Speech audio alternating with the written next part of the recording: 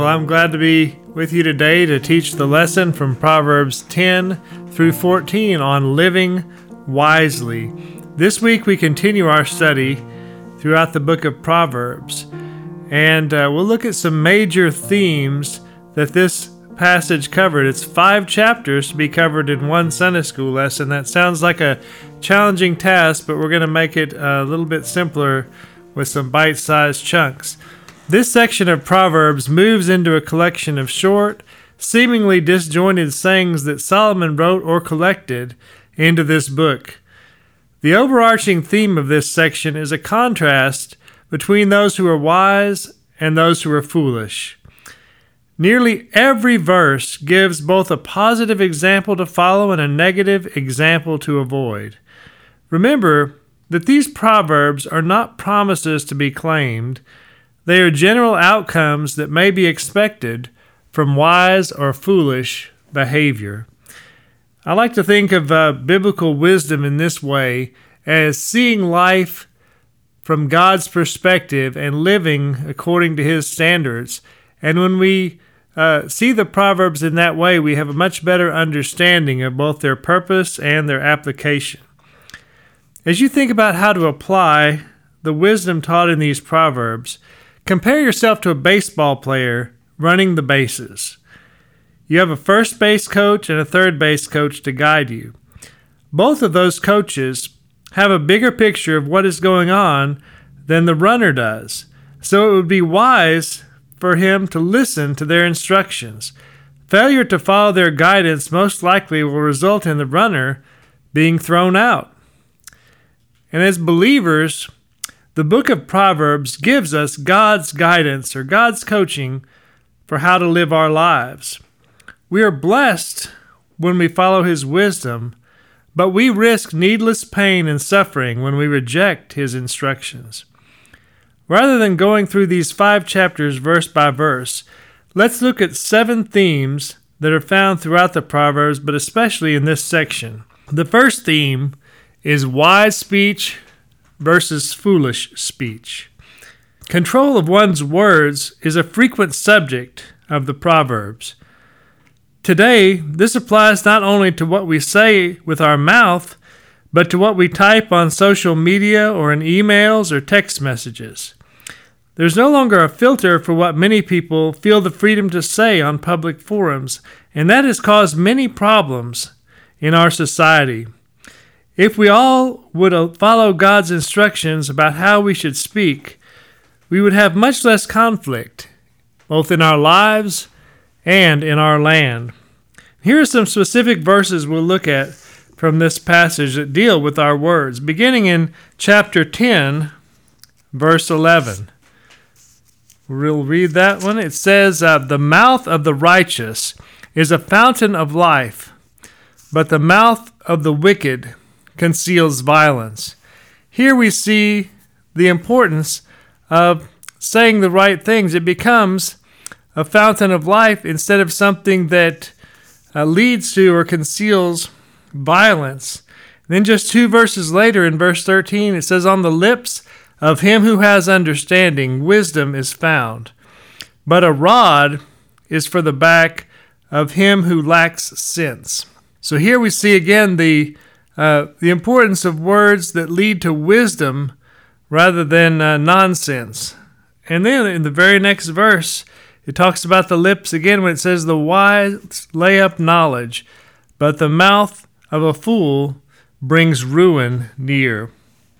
I don't think any of us want ruin in our lives, but we're heading in that direction when we speak rashly and without thinking according to wisdom. Then move down a few more verses to verse 19, where it says, "When words are many, transgression is not lacking, but whoever restrains his lips is prudent." This is a very, very timely bit of counsel for us because so many people feel the need to comment on everything that they read or hear, and their words are almost incessant. But that would lead to quite a bit of at least potential to sin, if not outright sin, because the Bible teaches that fewer words are something that is a wise action rather than more words. Then if you go on down to verse 31, the mouth of the righteous brings forth wisdom, but the perverse tongue will be cut out. That sounds pretty drastic, but it shows the importance of what we say. Then again, the next verse, verse 32, the lips of the righteous know what is acceptable, but the mouth of the wicked what is perverse. And you can see here a pattern that when he's talking about ungodly words or foolish speech, he's using terms like perverse and wicked very often, because that's what bad speech leads to, is perversity or ungodliness in our lives on a frequent basis. Then if you go over to chapter 11, verse 12, it says, whoever belittles his neighbor lacks sense, but a man of understanding remains silent. And again, this brings up the importance of knowing when not to speak, because a lot of times the best course of action in a situation is just to keep our mouth shut. We don't need to say anything or comment or even try to comfort someone in a situation that we don't understand. The best thing would be just to be there and be quiet rather than say many words. In verse 13, right, the next verse says, whoever goes about slandering reveals secrets, but he who is trustworthy in spirit keeps a thing covered. Again, referring to the importance of knowing when not to speak. If you go over to chapter 12, verse 13, it says, an evil man is ensnared by the transgression of his lips, but the righteous escapes from trouble. And then the next verse, verse 14, from the fruit of his mouth a man is satisfied with good, and the work of a man's hand comes back to him. So here we see that the fruit of one's words or one's mouth can lead to actual productivity and something that would be a blessing. And go on down to verse 16.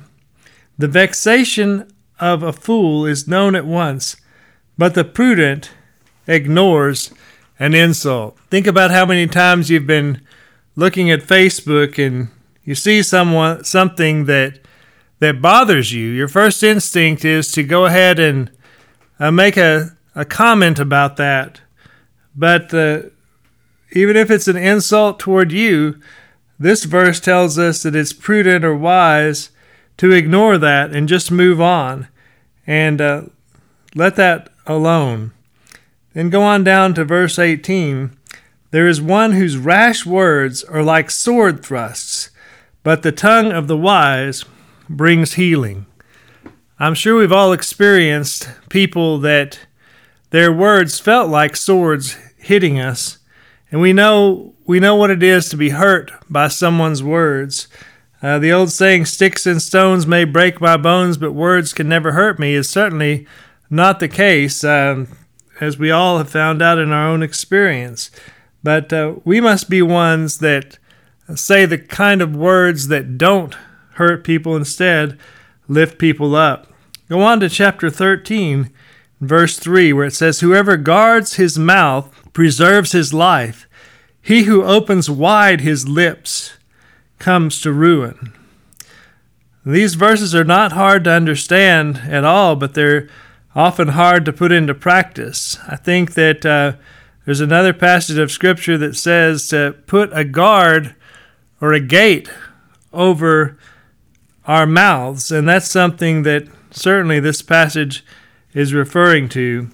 Go on to chapter 14, verse 3, where it says, by the mouth of a fool comes a rod for his back, but the lips of the wise will preserve them. I'm thinking about times in my own life where my words have gotten me in trouble in various situations, and it's very, very easy to do, and it often provides what the Bible uses as this imagery of a rod of discipline on our backs. And hopefully we can avoid that by following the counsel of these verses. And on down in verse 17, our last verse for this section says, "Leave the presence of a fool, for there you do not meet words of knowledge." So here, as we close this passage on our words and wise speech versus foolish speech, we see that the best thing to do when a person is spouting off and saying things that are foolish is just to leave, get out of their presence. Don't continue reading those comments. Don't continue getting yourself riled up and wanting to respond. Just walk away from it. That's the best solution in many cases when words begin to stir things up in our lives. We also read about controlling our tongue in Ephesians 4 and James 3 in the New Testament. There's nothing that can get us into trouble faster than unbridled words. Words also have the great potential to build others up and to advance wisdom, but they must be used correctly. There's a strong connection between outbursts of anger and foolish words. Just because you think or feel upset about something does not mean that you should spout off about it to others. Let's look in chapter 14, verse 29, where it says, "Whoever is slow to anger has great understanding, but he who has a hasty temper exalts folly." So wisdom should guide you to refrain from making many comments on social media posts and to resist the temptation to tweet the first thing that comes to your mind about a situation. Although social media was not around in Bible times, God's Word gives us insight into how we should use our words wisely. Now let's look at the next major theme of this section of Proverbs, and that is diligence versus slothfulness. Diligence you can define as hard work, doing your best in a situation. Slothfulness is another word for laziness. And the book of Proverbs has been called the greatest book on business ever written. That's because it teaches God's wisdom for how to handle many different situations in a business or in life. And that is no doubt true that it is the greatest book on business because you can learn exactly how to deal with people, how to deal with your customers, how to handle investments. All of these things are found in the book of Proverbs. And one of the major areas of emphasis throughout Proverbs is the danger of slothfulness and the importance of diligence in one's work. Not much has changed in the nearly 3,000 years since these Proverbs were written. People still tend to be lazy and want to get by with as little work as possible.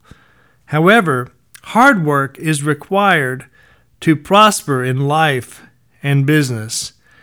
We'll see some specific verses about this, diligence and slothfulness, beginning back in chapter 10 and verse 4. It says, "A slack hand causes poverty, but the hand of the diligent makes rich." And again, the next verse, "He who gathers in summer is a prudent son, but he who sleeps in harvest is a son who brings shame." And that reminds us of passages early on in the book of Proverbs where it's talking about imitating the example of the ant and making preparation for the future rather than being lazy and just looking only at today. Sleeping in the harvest was particularly bad back then because that was the time where the work was most critical, and they didn't have a lot of extra time. If they didn't harvest on time, the whole crop could be ruined. So that's why it's talking about the danger of being lazy and sleeping during the harvest, or a slack hand causing poverty, one that doesn't work hard. The next section here it talks about is in verse 26. And go down to chapter 10, verse 26. Like vinegar to the teeth and smoke to the eyes, so is the sluggard to those who send him. Now, if you're an employer and you know probably by experience what they're talking about here, because you've probably had an employee at one time or another who didn't do exactly what you told him or her to do in a timely manner, and maybe not at all. And you feel like it's not only irritating, but harmful and painful to you because you can't trust the person to do the work. But the obvious implication here is we should not be like that. We should be diligent and work hard so that those who send us, our employers, will be pleased and honored with our work. And then we see back in chapter 12, verse 11, whoever works his land will have plenty of bread, but he who follows worthless pursuits lacks sense. Now, in those days, most of the people were involved with some type of agriculture, and working the land was directly related to eating and having enough to provide for your family. So if you did not work your land and you were doing things that this passage described as worthless pursuits, you might end up without any food for months at a time because you've missed the opportunity.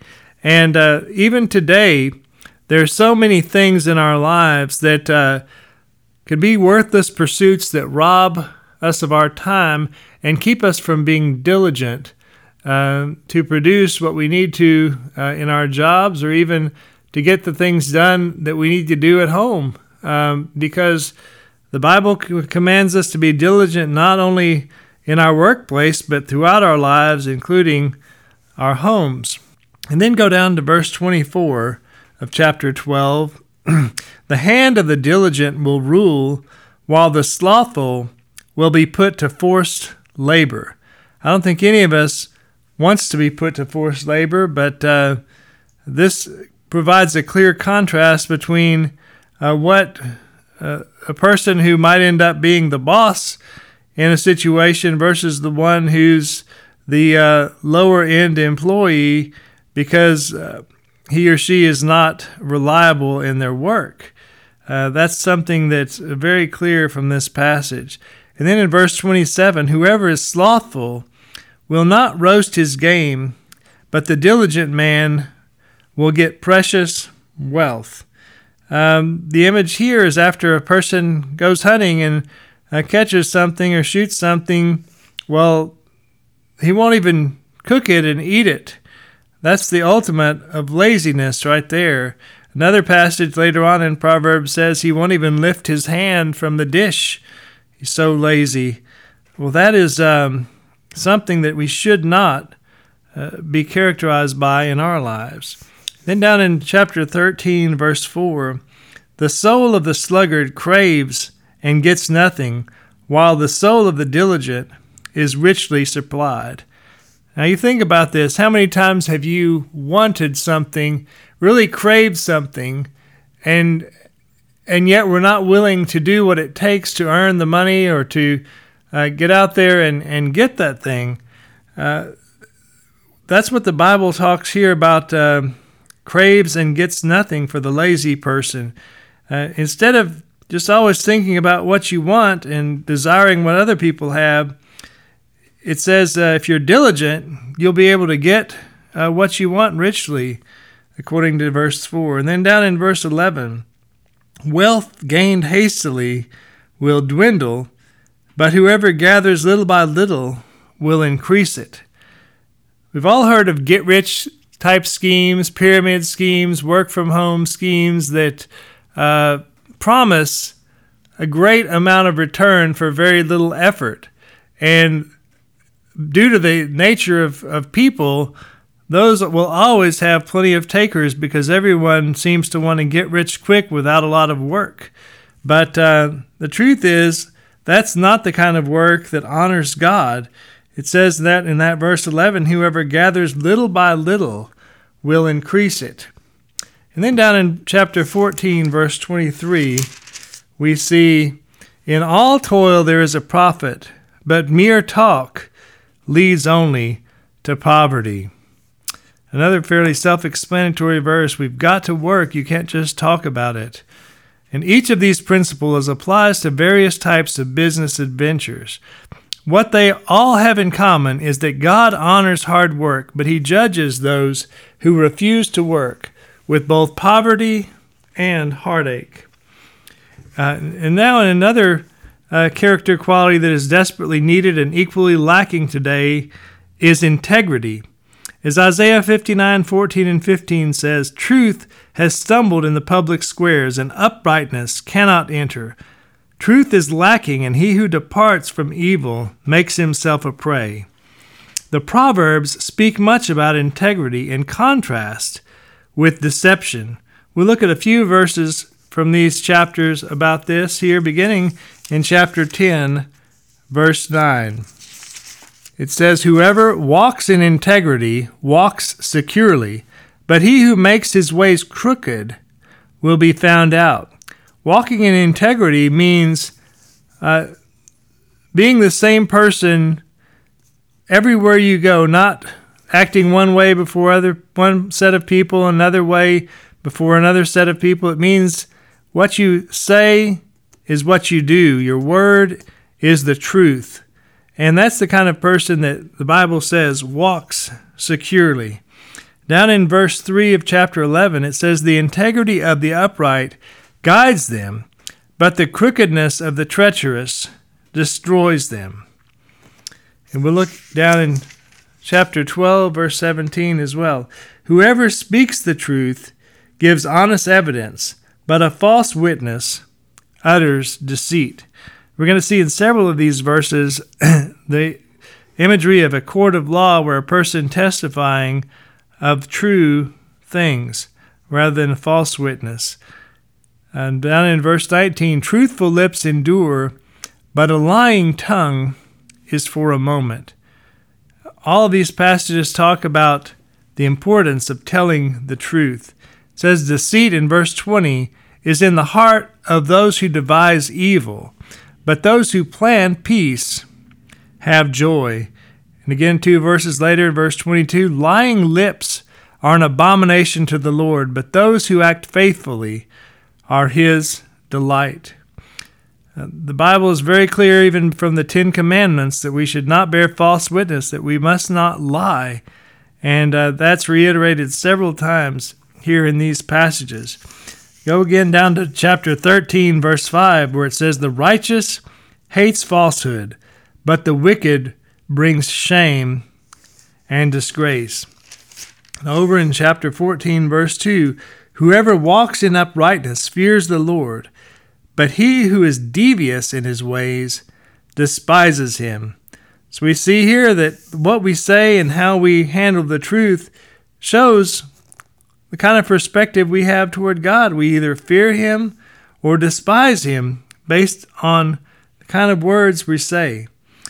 In verse 5 of chapter 14, "A faithful witness does not lie, but a false witness breathes out lies." And finally, in verse 25 of chapter 14, "A truthful witness saves lives, but one who breathes out lies is deceitful."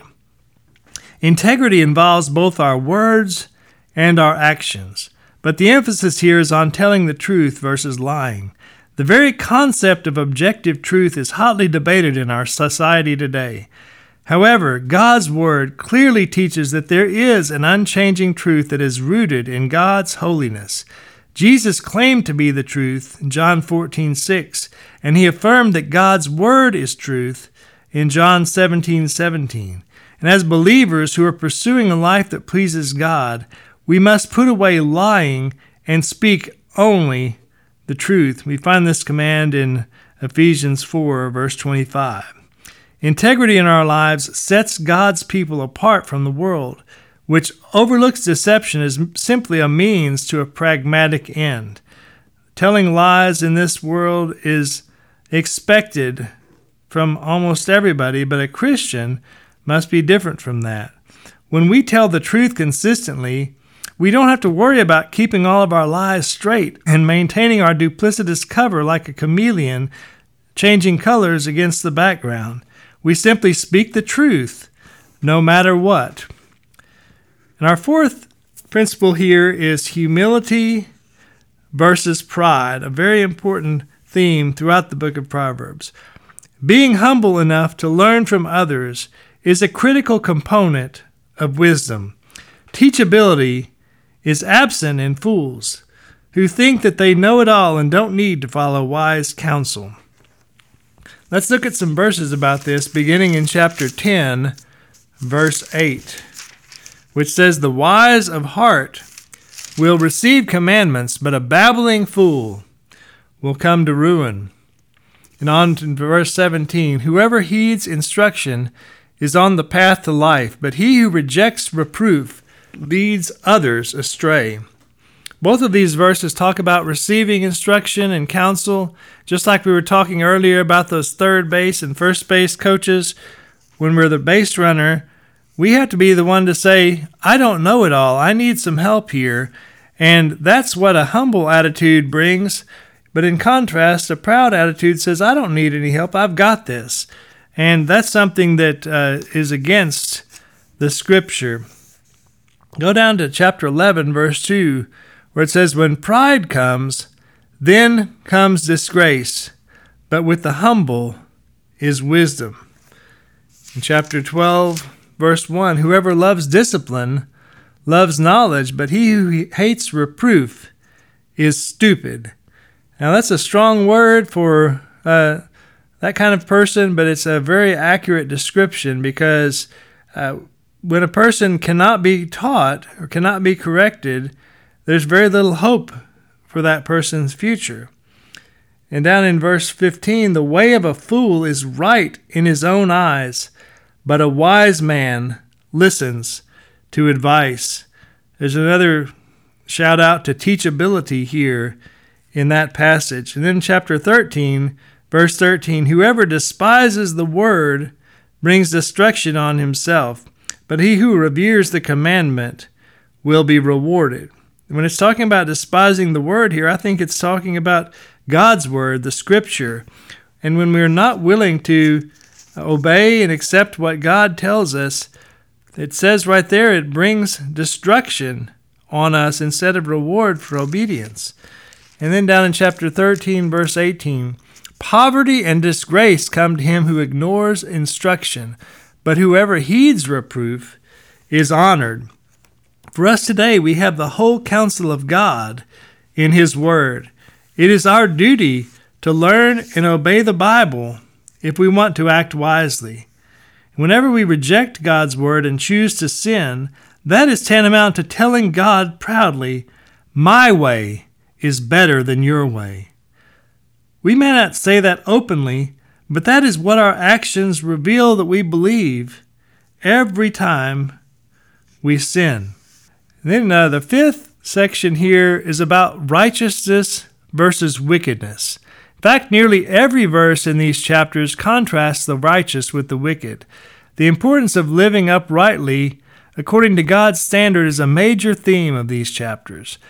Here are some specific verses that deal with righteousness versus wickedness, going back to chapter 10 again, verse 16, where it says, "The wage of the righteous leads to life, but the gain of the wicked to sin." In verse 25, again, "When the tempest passes, the wicked is no more, but the righteous is established forever." In chapter 11, verse 5, "The righteousness of the blameless keeps his way straight, but the wicked falls by his own wickedness." The next verse, verse 6, "The righteousness of the upright delivers them, but the treacherous are taken captive by their lust." And down in verse 8, "The righteousness is delivered from trouble. The righteous is delivered from trouble, and the wicked walks into it instead." In 11, verse 18, "The wicked earns deceptive wages, but one who sows righteousness gets a sure reward." Next verse, verse 19, "Whoever is steadfast in righteousness will live, but he who pursues evil will die."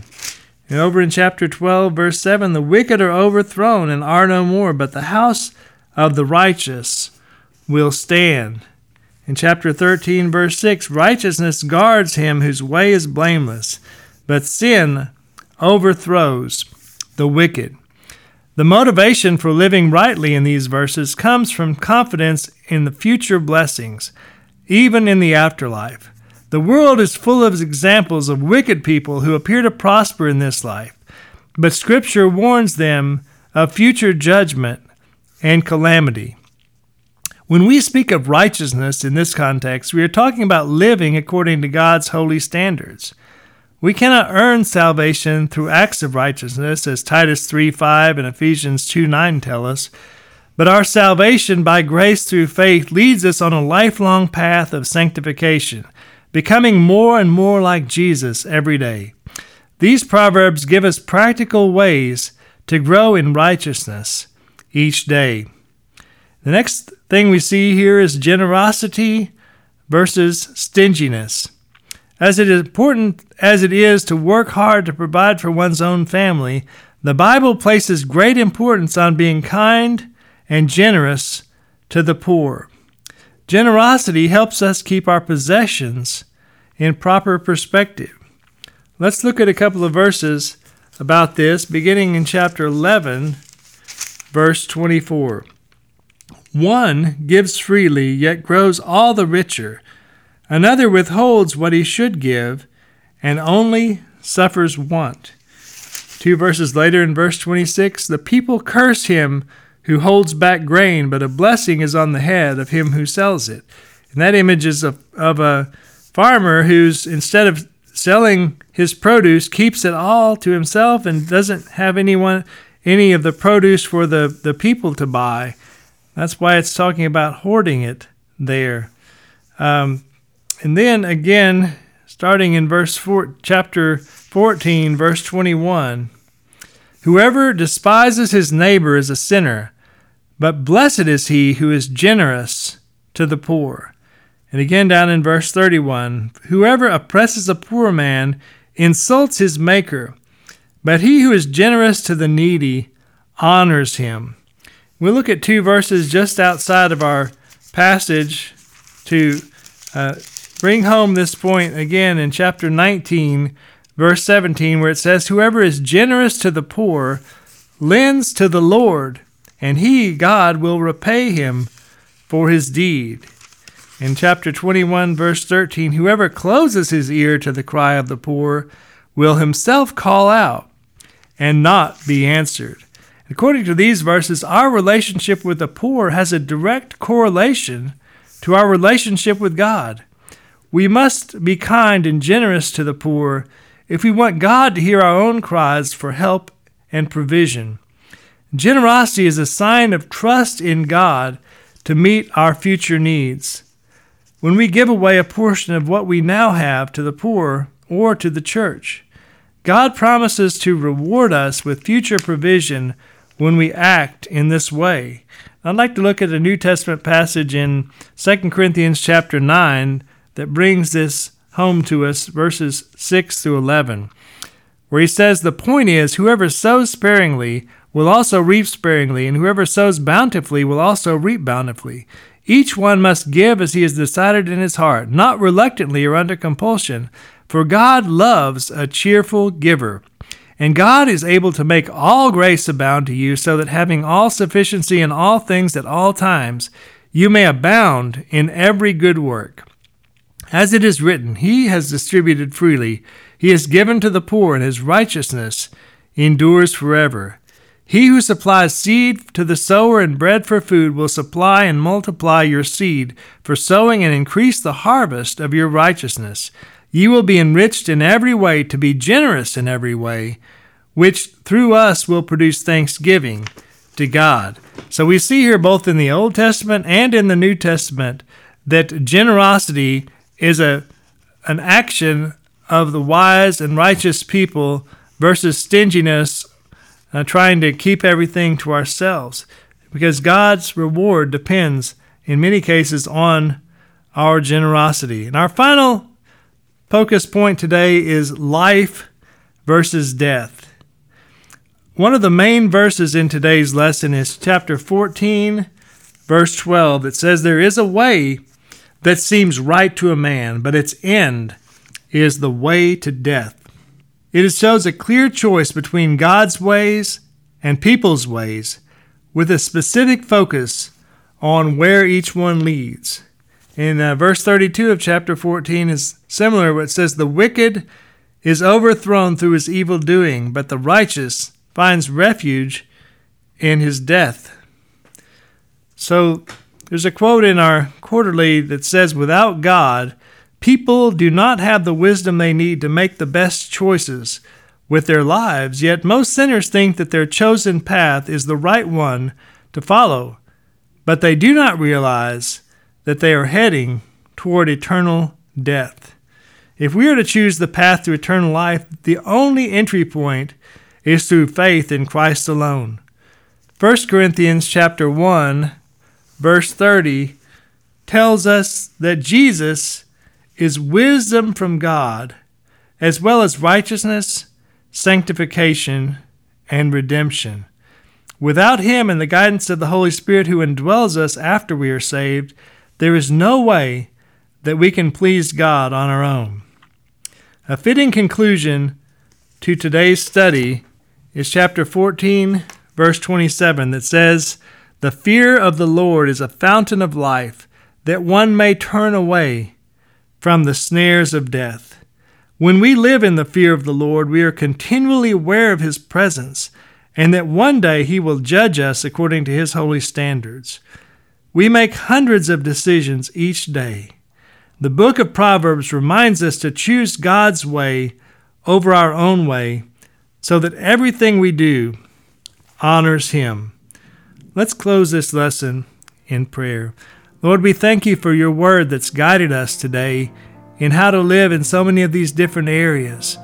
We pray that we would have the character qualities of righteousness that we've learned about, that we would keep our words under control, Lord, that we would honor You and fear You in everything, so that at the end of our lives we can be confident that we have made the right choice, followed the path through Jesus Christ that leads to eternal life in heaven, Lord. We thank You for providing that for us through Jesus. In His name we pray.